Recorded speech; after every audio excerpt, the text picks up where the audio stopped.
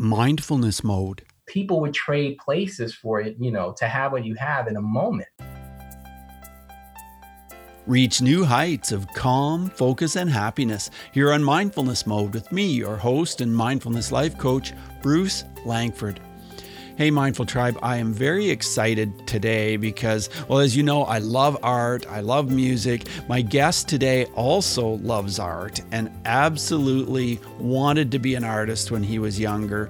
And so he still kind of immerses himself in art sometimes, but he's actually a surgeon today. He's a doctor, he's a surgeon. I am so excited to have Dr. Hassan Teta with us today. Dr. Teta, are you in mindfulness mode today? Absolutely. Yes, I'm in mindfulness mode. And you really sound like it, and you really seem like you are completely grounded and completely relaxed. And Dr. Teta, I just want to share a bit about you with our guests. Like I said, Dr. Teta is a surgeon, and he specializes in heart-lung transplants. And he's also the author of 5 books. His newest book is called The Art of Human Care. And it is a beautiful book, as you might have guessed by my reference to his interest in art. It has gorgeous pictures in it, and it really spoke to me when I read this book and enjoyed every page in this book. And this book takes healthcare to a new level by addressing human care. And so we'll be talking more about Dr. Teta and where he's been working and what he's been doing. He's recently served as command surgeon for the National Defense University, but he's done so many impressive things. Dr. Teta, what does mindfulness mean to you? Very good question, Bruce. I think, like many of your audience members, it means having the presence of now and having a groundedness that gives us an awareness of where we are in the world. At least that's how I like to think about what mindfulness means to me, and to be action oriented in sort of the moment in which I'm at. So right now I am with you, I am with your audience, and we are speaking about something that I'm absolutely passionate about: healthcare, human care, art, and making a positive difference in people's lives. So that's where I'm at right now. And that's sort of my mindful mode right now. Well, it's so great to have you here, Dr. Teta. And speaking of art, you got your daughter involved in your project, in your book, and she was 8 years old at the time. Tell us what that was like. Was she excited to become involved? What was it like? She was a bit dubious. I wouldn't say excitement was the word. But, to answer your question in great context and with even more full color, it's necessary for me to take you back a little bit to how this art and human care came about. And more importantly, maybe share a story that, I had in my life when I was sort of her age. So I was just about to graduate from middle school, and I was very excited about art. I loved art. I was a graffiti artist. My tribe of people sort of that I hung out with at the time were all artists. And so it was a very eclectic group of individuals. And in New York City, where I grew up, the little town there called Brooklyn, I applied to a high school called Art and Design High School. And you had to take a test and have a portfolio. And I worked diligently for months to develop my portfolio. I got accepted to Art and Design High School. I was over the moon because I was going to get an opportunity to take the train, to high school in Manhattan. It was like a really big deal back then for me. And plus, many of my friends were going there. And so I brought my acceptance to my dad. And at that time, back then you had, as a New York City student, you had to have your parents sign off on the school that you would go to. And I said, Dad, I got into Art and Design High School. Now, my parents, it must be said, were West African immigrant parents. Very humble beginnings, immigrated here with very little. And so here's your son coming to them saying that he wants to go to art school. So you didn't go over very well.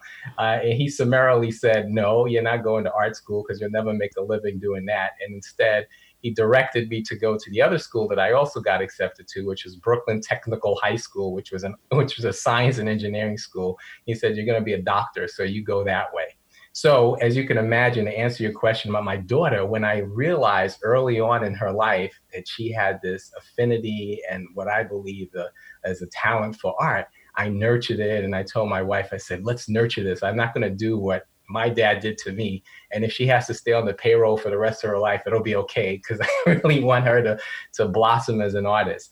And so, and thinking about this book, and there's so many different events throughout life that are manifest in the book, certainly the opportunity to work on something that will memorialize the bond of art, love, and my daughter's, talent was just an opportunity that was just magical. So, yeah. Well, you told that story in your book, and it just really touched me. It really reached out to me. And I thought, man, you must have just been so crushed. Did your dad not know that you had been working toward admission to that high school? Yeah, I'm sure it didn't matter. No, because it's probably lost. But, fortunately, and I learned this obviously, throughout my career, but when I recognized and started to appreciate what healthcare was all about, and medicine, and really surgery, I realized that there is such an enormous amount of creativity that's just inherently involved in surgery. And so you do become an artist. You hear people talk about the art and science of medicine, and it really is an art, because there is so much creativity you have to bring to bear, sort of this approach in looking at everyone as an individual, and be creative in terms of how you're going to get your message of how they should take care of themselves, and what you're going to bring to bear in terms of all your tools that you've learned. So there is definitely a science foundation, but I really believe there's a lot of art to medicine, and certainly there's a lot of art to human care. You really sound happy about the fact that you took that direction. But I want to ask you, when you were a young teenager, was there an element of mindfulness that you used to somehow look at this as a positive? Because you got into this high school and everything was about math and science. What was that like? Yeah, it was very different. The good thing about Brooklyn Tech, and it was really an awesome opportunity. I mean, and looking back in retrospect, had it not been for that formative experience in such a really good high school, I probably would not be where I am today, because, there was a discipline and an edict taught of, certainly the science and engineering, but they, I think, appreciated, this sort of right left brain balance. And they also infused quite a bit of art and appreciation into the curriculum. And so, for example, when you became a junior and a senior, you could, specialize and kind of concentrate, or, take a major, if you will, in all kinds of disciplines. And they were all of the engineering, your usual suspects: civil engineering, mechanical, electrical engineering, computer science, but they also had graphic art. And we had a class that was called Foundry, which was really cool, because you created things and you kind of made things out of clay, and you kind of built things. And it was kind of like a shop class, like an industrial shop class. And it just gave you this opportunity to sort of create and just kind of play with stuff. And so I think that was a really good balance. So I didn't feel so bad, and everyone had to take a class called technical drawing. So I was like, all right, I'm drawing something. It may not be graffiti, but I have my T-square and I'm drawing lines and I'm creating things. And technical drawing was really a great class to take, because it was kind of refined drawing, but there was still a lot of element of creativity infused. So it was great. It sounds like you really made the best of this situation and took the positive direction. My son got into high school and he said, "Dad, I want to get into drama and I want to do music and so on." And I'm thinking, great, because I'm a music teacher myself and always loved music and the arts. And he loved music and drama throughout high school. But then he said, "But I've always wanted to be a scientist and I want to go to a university and study math and science."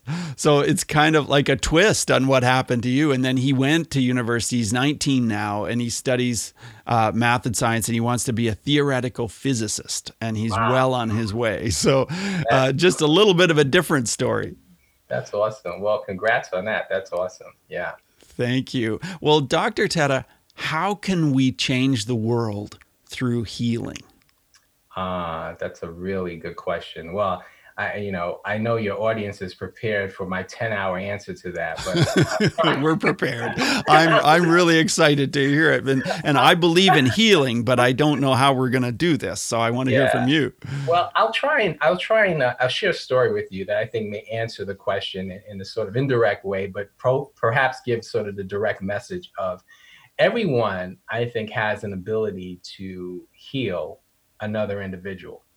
Whether or not you have the degree or credential and you're an MD, an RN, or what have you, or even a healthcare professional, I think every one of us at an individual level really has this ability to impact another human. And that's why the book is called The Art of Human Care, not The Art of Healthcare, because it's human care. And everyone that is a citizen of the world is a human, and therefore they are able to impact the lives of others. I'll give you a very brief example. So when I was in undergrad, I had a professor who took a great interest in sort of my career and what I was interested in. And he was a history professor, and he really wanted me to become a history major. And I told him, I said, well, I'm kind of got this medical thing going on. I'm a biochem major, but I really love history too. And I just really enjoyed this class. And, sort of through the years after taking his class, we kept in touch. And just before I was kind of off to my grad school, and before even my application, he said, you really have this innate ability and this, affinity for service. He said, you should consider the Kennedy School. And I said, the Kennedy School? I said, what's that? I've never heard of it. He said, well, it's a school, it's at Harvard, and it's for public policy. And I was like, wow, that sounds amazing, because at the time I was involved in student government. I was sort of a student activist. And if you had a great job at the time that I would apply for, it would have probably been, vice president for the student body or something like that. So I was really interested in this, and I sent away for the application, and it came, and I had that application and a stack of medical school applications. And I was like, there's no way I'm going to get into Harvard. I'm not going to apply. So I never applied.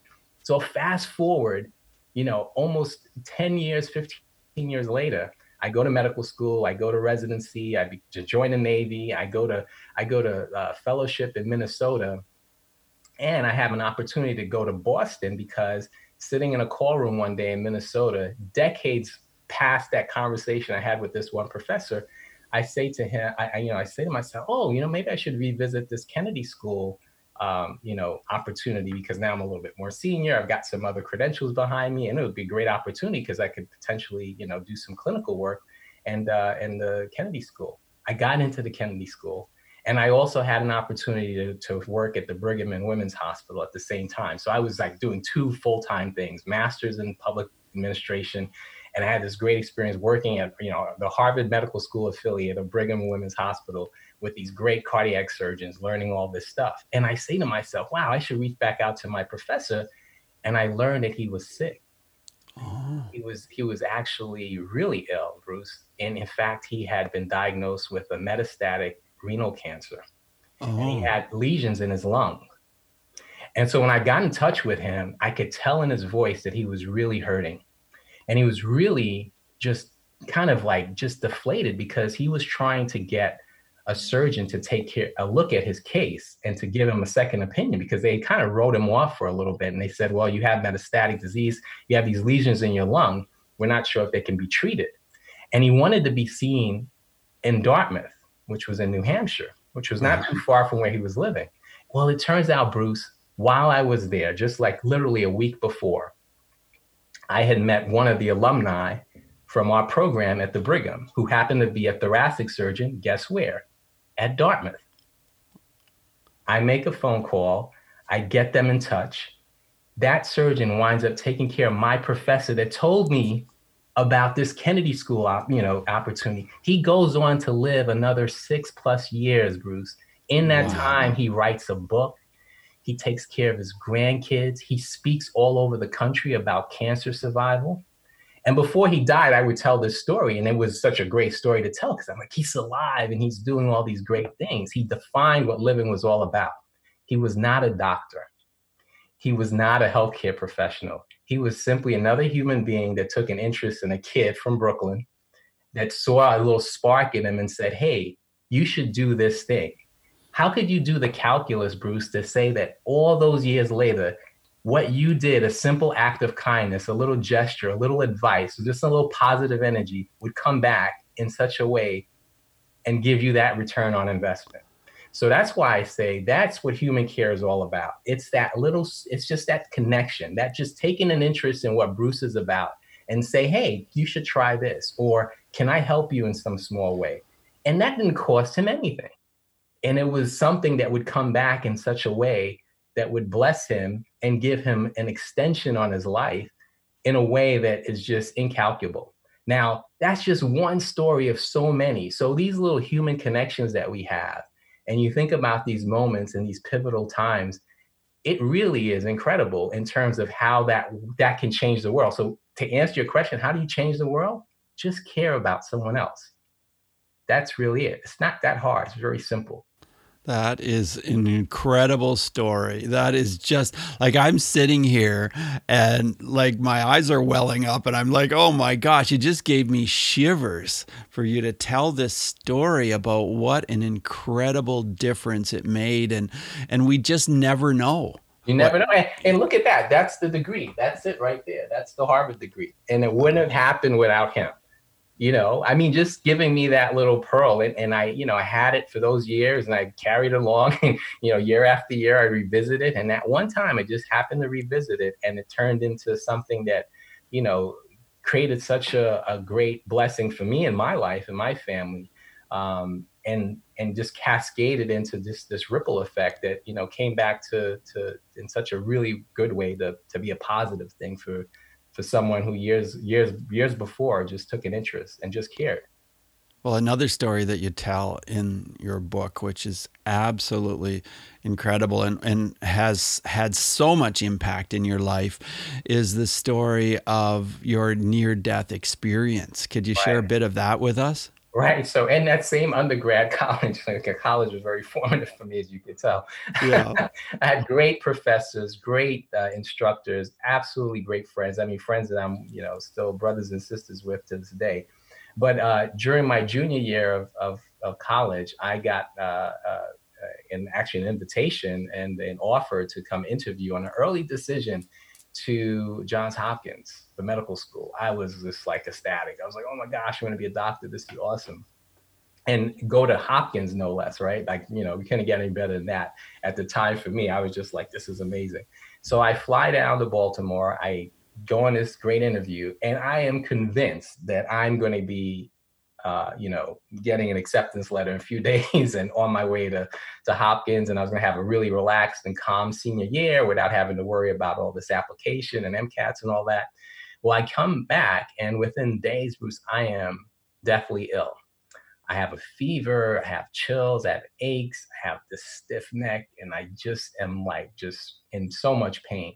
So I do what any college kid does. I try and kind of poo-poo it and say it's going to get better, but it just overwhelmed me. So finally, after a couple of days of this, I go to the infirmary. It was a Friday, and it was a Friday afternoon.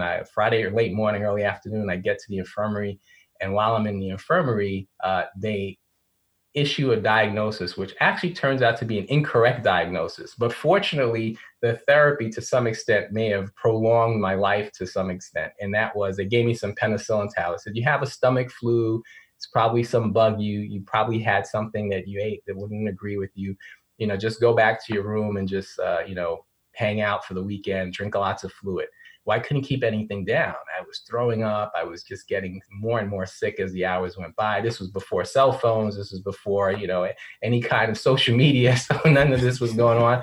I happened to be in a fraternity at the time, and my fraternity brothers and I were having this social event on a Friday evening, and no one could find where I was. So they thought I was trying to dodge and get out of the work and the sort of preparation. But it turns out I was just holed up in my dorm room, and I was an RA. So I didn't have a resident assistant. So I didn't have a roommate. And so my fraternity brothers come looking for me. And fortunately, they found me, were able to get into my room. And when they found me, I was almost lethargic and unresponsive in my bed. And, they carried me to the local hospital in upstate New York, where I was. And in that hospital, you can imagine, here it is, a Friday evening in a college town. Some kid is coming in unresponsive, being carried by two other guys that are big and burly. And, what does that look like? Oh, he must have done something. It's too much to drink. And they're like insisting he doesn't drink. He doesn't take any drugs. Nothing happened. Something's wrong with him. And it was, a testament to the folks that took care of me there that, they had the presence of mind to say, hey, something might really be wrong here. And they had the differential diagnosis of trying to rule out bacterial meningitis, which is what I ultimately had. Yeah, and that care that they rendered for me literally saved my life. I went on to spend several weeks in the hospital with a tube in every orifice of the body. And throughout that whole time, I was convinced that I had a letter of acceptance waiting for me from Johns Hopkins. So that's what I think kept me alive. That was my mindfulness, power to kind of keep me going. And I get out of the hospital, and unfortunately, I got rejected from Hopkins. But during that whole time, I was convinced I was going to be a doctor, and I had to live and had to kind of make it through. Right. So that experience was really formative, as you can imagine, because here I was, a patient at a very young age with a diagnosis that was, potentially lethal, should have been lethal by every account. I survived it. And it just engendered in me this sort of empathy for what I now recognize and realize my patients are going through when they're in that, when they're in an operating room holding area, or they're in the ward, or they're in the ICU, and they're, full of anxiety, they're full of doubt and uncertainty. They don't know what's going on, and they're vulnerable and can't do for themselves. I experienced all of that, and I know what that feels like. And I think that helps me carry, a bit of a different kind of perspective when I approach my patients. I'm sure it does. And that was an incredible story to read in your book as well. And I can't emphasize enough how impactful your book was on me. Not only the beautiful way that you communicate, but the artwork was just incredible too. I want to share a quote that is from your book, Dr. Teta. The quote is this, and it's about positively changing the world, which is what you do every day. And the quote is, "With health, wisdom reveals itself. Art becomes manifest. We have strength to fight life's challenges. Our wealth becomes useful. We may apply our intelligence and positively change the world for generations." And that's why it's so exciting to talk to you in person, because that's what you're doing. That's what you're teaching and sharing. You're saving the world one patient at a time, which is what you talk about in your book. How can we turn our passion into a purpose, no matter what it is? Yeah, well, I talk about this in the book. I like to think I outline not necessarily the answer in so far as I suggest what one could, use in terms of a method for discovering their purpose, because that's a very personal, deeply individual thing, to ask someone what's their purpose. It's almost like an enigmatic question. Like, what do you mean? What's my purpose? That's like a very challenging thing to ask. Well, it turns out that I believe your finding of your purpose is not something that you can kind of just sit around and just have the answer just come to you. I think it happens in the act of doing something for others. And in that act of doing something for others, one then discovers their purpose. What you're doing now, you're sharing these stories with your guests that come on your podcast, and that story and that message and the questions that you ask, you're doing something that is helping to inspire people, to help them gain a different perspective on a problem or challenge they may have, to help identify with some of the things that your guests are sort of conveying to the audience. And in that way, your purpose is developing this platform and this forum for people to come and get inspiration and get help and assistance to develop their mindfulness. I mean, you may not think that that's your purpose, but, I would suggest that that is one of your purposes. So when you're doing something for others, I think it's in this way that your purpose sort of becomes manifest. Now, why is art like that? Art is a beautiful thing. I'd be remiss if I didn't give some credit to that quote. That quote is such a powerful quote. And I first discovered elements of that quote that I sort of, as an artist, stole as an artist, if you will. to sort of rework it for what was meaningful in my life, because health has always been foundational. Like, I realized that when you don't have health, it's one of those things that you take for granted until you lose it. And when you don't have health, then all of a sudden nothing else matters. And when I was a fellow in Minnesota, so very cold winter Minnesota, I became very sick with a flu. And I used to walk past this wall every day, like in the tunnels. Everything was connected by tunnels. And there was this huge mural quote. And this quote said, "When health is absent, wisdom cannot reveal itself, strength cannot fight, wealth becomes useless, intelligence cannot be applied." And I was like, wow, I walk past this thing every day, never paid any attention to it. I don't feel very well right now. And now that thing is hitting me it's clobbering me over my head, like an anvil dropped on my head. And I was like, who said that? That's brilliant. And it turns out it was a quote from a person named Herophilus of Chalcedon, who happened to be the personal physician to Alexander the Great. And I was like, what wisdom. I'm sure this Herophilus guy must have figured out, you know what, in all the things that matter in the world, the one thing that is really the most important is foundationally health, because it's kind of like Maslow's triangle. Without health and safety and food and water and shelter potentially, but even health before all of those things, none of those other things matter. Because if you're not feeling well, nothing tastes good. You don't even want to drink. You can't keep anything down. You're really feeling miserable. It doesn't matter where you are. You're just uncomfortable, you know? So health is just this really important, critical element that is foundational and builds upon everything else that becomes possible. You take the wealthiest person in the world and you take away their health, nothing matters. They could have all the money in the world, but they can't buy health. It just becomes meaningless. You know, when you're not feeling well, and I've seen this in the military, when I've taken care of generals and these big flag officers and you know, and they become sick with a stomach flu, all of a sudden, like, their ability to lead and to be engaged with the fight, it just completely becomes non-existent. So health to me was this foundational, very important thing. And so that's why I lead with that. And I have that quote in there when it says, when health is present, you can do all of these things and you really do positively change the world, because that is the key foundational element. Now, in our current state of affairs, in a global pandemic, you know, I think that message now resonates more than ever. And if you haven't been impacted by COVID or don't know someone that has been impacted by family or friends, you can't help but think, you know, how much of an impact the threat to our health has had on our whole global society, politically, economically, socially, technologically, in all of these ways. So I think that quote just really embodies, you know, something that I think has been observed throughout the ages. And it really speaks, I think, to the true element of how important and foundational health is and how it precedes everything else that comes.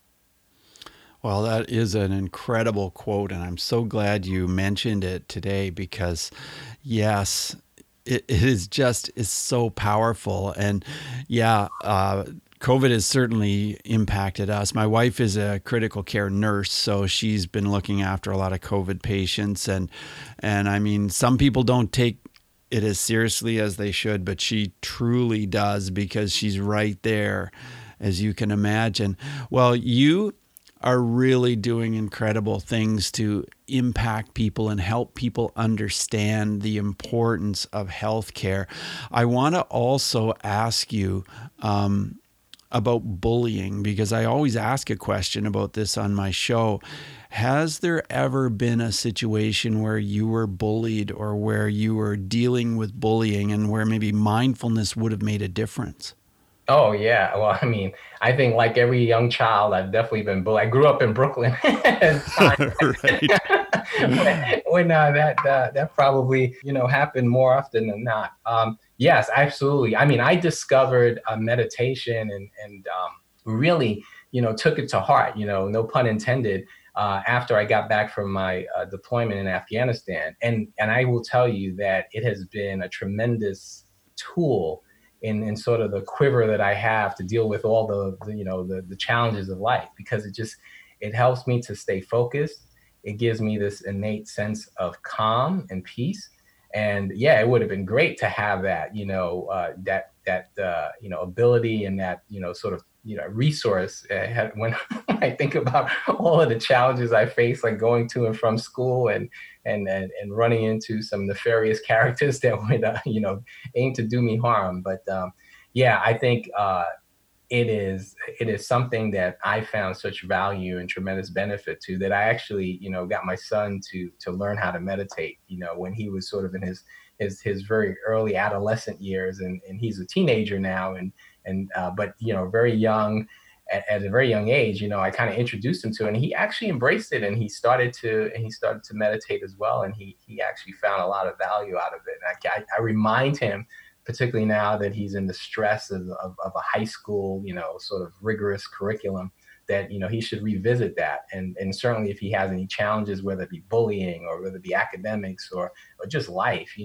it's a way to sort of bring yourself back to this presence, give you the calm and the space to sort of look at the world and your life and where you fit into it sort of holistically.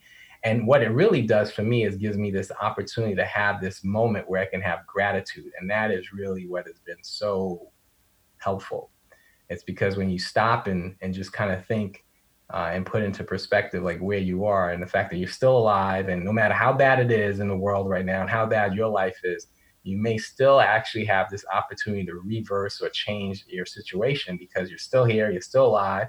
And if you have your health, then you have a lot going for you, and you can right all those wrongs that you think you might be experiencing. Yeah, it's so true. Well, your book is called The Art of Human Care, and your website is drteta.com, and I'm going to spell that, Mindful Tribe, so that you can check this out. Doctor, spelled out, DOCTOR, Teta is TETTEH. So drteta.com. Check it out. I want to ask you 5 quick answer questions, Dr. Teta, about just various things to do with mindfulness. So just 30-second answers are perfect. The first one is this: who is one person who has been a powerful mindfulness influence in your life? One person that's been of mindfulness presence in my Viktor Frankl. For your audience, he's the gentleman that wrote The Man's Search for Meaning, right? I think when we are all mindful, we're always trying to find meaning. And he wrote a book about it. And he wrote a very powerful book about it, a very brief but very powerful book about it, and about his experience as an Auschwitz prisoner. And it was one of my favorite books. It is one of my favorite books. And it's something that, embodies a lot of growth for me as I revisit it from time to time. Yes, it's an incredibly powerful book for sure. How has mindfulness affected your emotions, Dr. Teta? I have been uncharacteristically called an atypical cardiac surgeon because in the operating room, everyone always says, how come he's so calm? How does he remain so calm? He seems so nice. Mindfulness and just taking time and this peace and the presence of mind. That's how it's impacted me. It's given me, I think, a great amount of equanimity at times of duress. Well, tell us how breathing is part of your mindfulness. It's very central, and it's foundational to just keeping myself centered. And I also believe it helps to regulate my heart rate. And it always, I wear one of these sensor watches. So I'm always proud of myself when I have my resting heart rate in the 40s. And if I'm really good, I can get it down like all the way down to like 41, 42. I'm also a runner, so I should, qualify that. I don't take any beta blockers or anything like that. So it's always my way of saying to myself, I'm doing well. My heart rate is maintaining itself. That's very impressive. Wow. If you could recommend a book related to mindfulness other than your own, which is fantastic, The Art of Human Care, what book would you recommend? Well, this was another classic. I would recommend The Alchemist by Paulo Coelho, because it's a really neat story. It has a universal theme in it of one trying to find their treasure, right? I think we all, have this quest, if you will, of trying to search and find your treasure. And I won't spoil the book for anyone who's never read it, but suffice to say, you don't need to look so far, because sometimes your treasure is right in front of you. I'll just leave it at that. So true. So true. Can you share an app that somehow helps with mindfulness in one way or another? Well, I use a lot of different meditation apps, but there's one that I don't know if I can remember the name. I just kind of know I press on the icon, but it gives me a timer. I think it's called meditation, and it has a timer on it. So it gives me like a little bell, and I could set the time for when I want to have my moment and my quietness, and I use that. Sorry, I don't know the exact name. Oh, that's okay. I find the same thing really helps me too. Just having a timer for, meditating at a certain time. So when you meditate, do you meditate at various times during the day? Do you have a routine where you always meditate at the same time in the morning, or what's it like?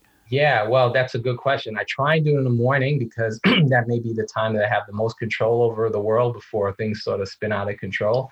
Uh, Doing it in the evening is sometimes a bit challenging. And I also try and do a very brief, sort of mindfulness exercise, a little prayer, and a little pause before I operate. And so right as I'm above the sink and I wash my hands, it gives me a moment to sort of like, get rid of all of the distractions and just focus on the patient and the task at hand. Dr. Teta, you are just so happy and you seem so grounded and so relaxed. What do you attribute that to?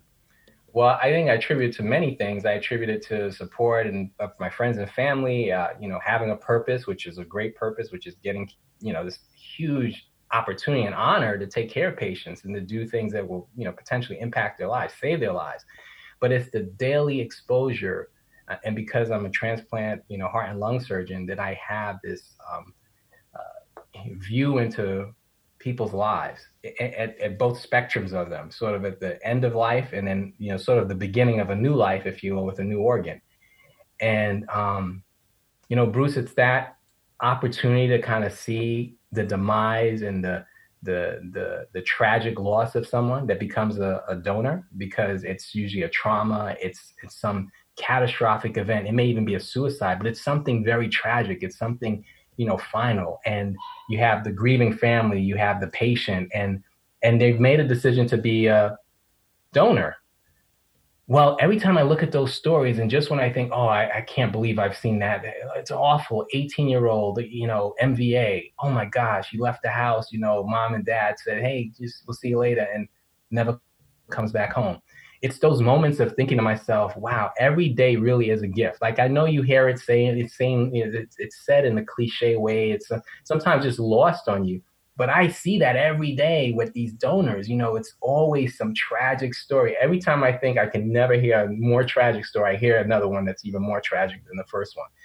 And then on the other side, it's when you bring that heart or that lung back. And now this person who literally is like, 1, 2, 3 weeks, maybe a few months away from dying if they don't get this organ, have this new lease on life. And you see how they're living every day. Like every day for them is a gift, because they're like waiting and waiting and waiting. And each day that goes by, they're coming closer and closer to what they know is going to be their end. And then they get this organ, and then they get this renewal that is just, it's just palpable. It's inspirational. So for me to be in the balance of both of those worlds, to see this and then to see that, I kind of say to myself, wow, I'm in a place where, that person would probably like to be right now, and this person would like to be. And how could you not be grateful for that? How could you spend time thinking about, oh my gosh, my life is so terrible? You can't. I mean, I can't, because it would just be not only hypocritical, it would be foolish, because people would trade places for it, to have what you have in a moment, and it has nothing to do with riches. It has nothing to do with wealth and position and power or anything like that. It just simply has to do with having the ability to just enjoy and live life. And that is a true gift. It really is a true gift. You're going to laugh. I had so many questions written down for you about your book and about your life and everything else. I feel like I could talk to you, Dr. Teta, for another 2 or 3 hours, because you are just so down to earth and you have such a genuine desire to help the world and to help people. And I love the fact that you want to do it through healing and through art as well. So do you do some art now in your life? I do, yeah. So as I told you, my daughter, we have a little room in our home. It's not very big, but it's a little place where we have all the art supplies. So I go in there and I sometimes I draw and I try and do some painting and things like that. I also garden. So I picked that up lately. I don't know. It must be a sign of my age. So I'm starting to do gardening. And to me, it's very artistic because gardening is like, I have this garden out in our backyard, and I created a heart with some stones, and I have some plants in it. So that was my like creative exercise. And my wife and my son, my daughter, they saw me out there for hours one day. They were like, "What is he doing out there?" And I had this vision in my mind of what I wanted to do. And after a few hours, it actually looked like something, like a heart. It was pretty cool. So yeah, I do. I mean, through various ways. Right. And what kind of flowers did you put into that, Dr. Teta? I put some ivy, and I have some lavender. Oh yeah. And lavender is fun to grow, and it looks so incredible when it blooms.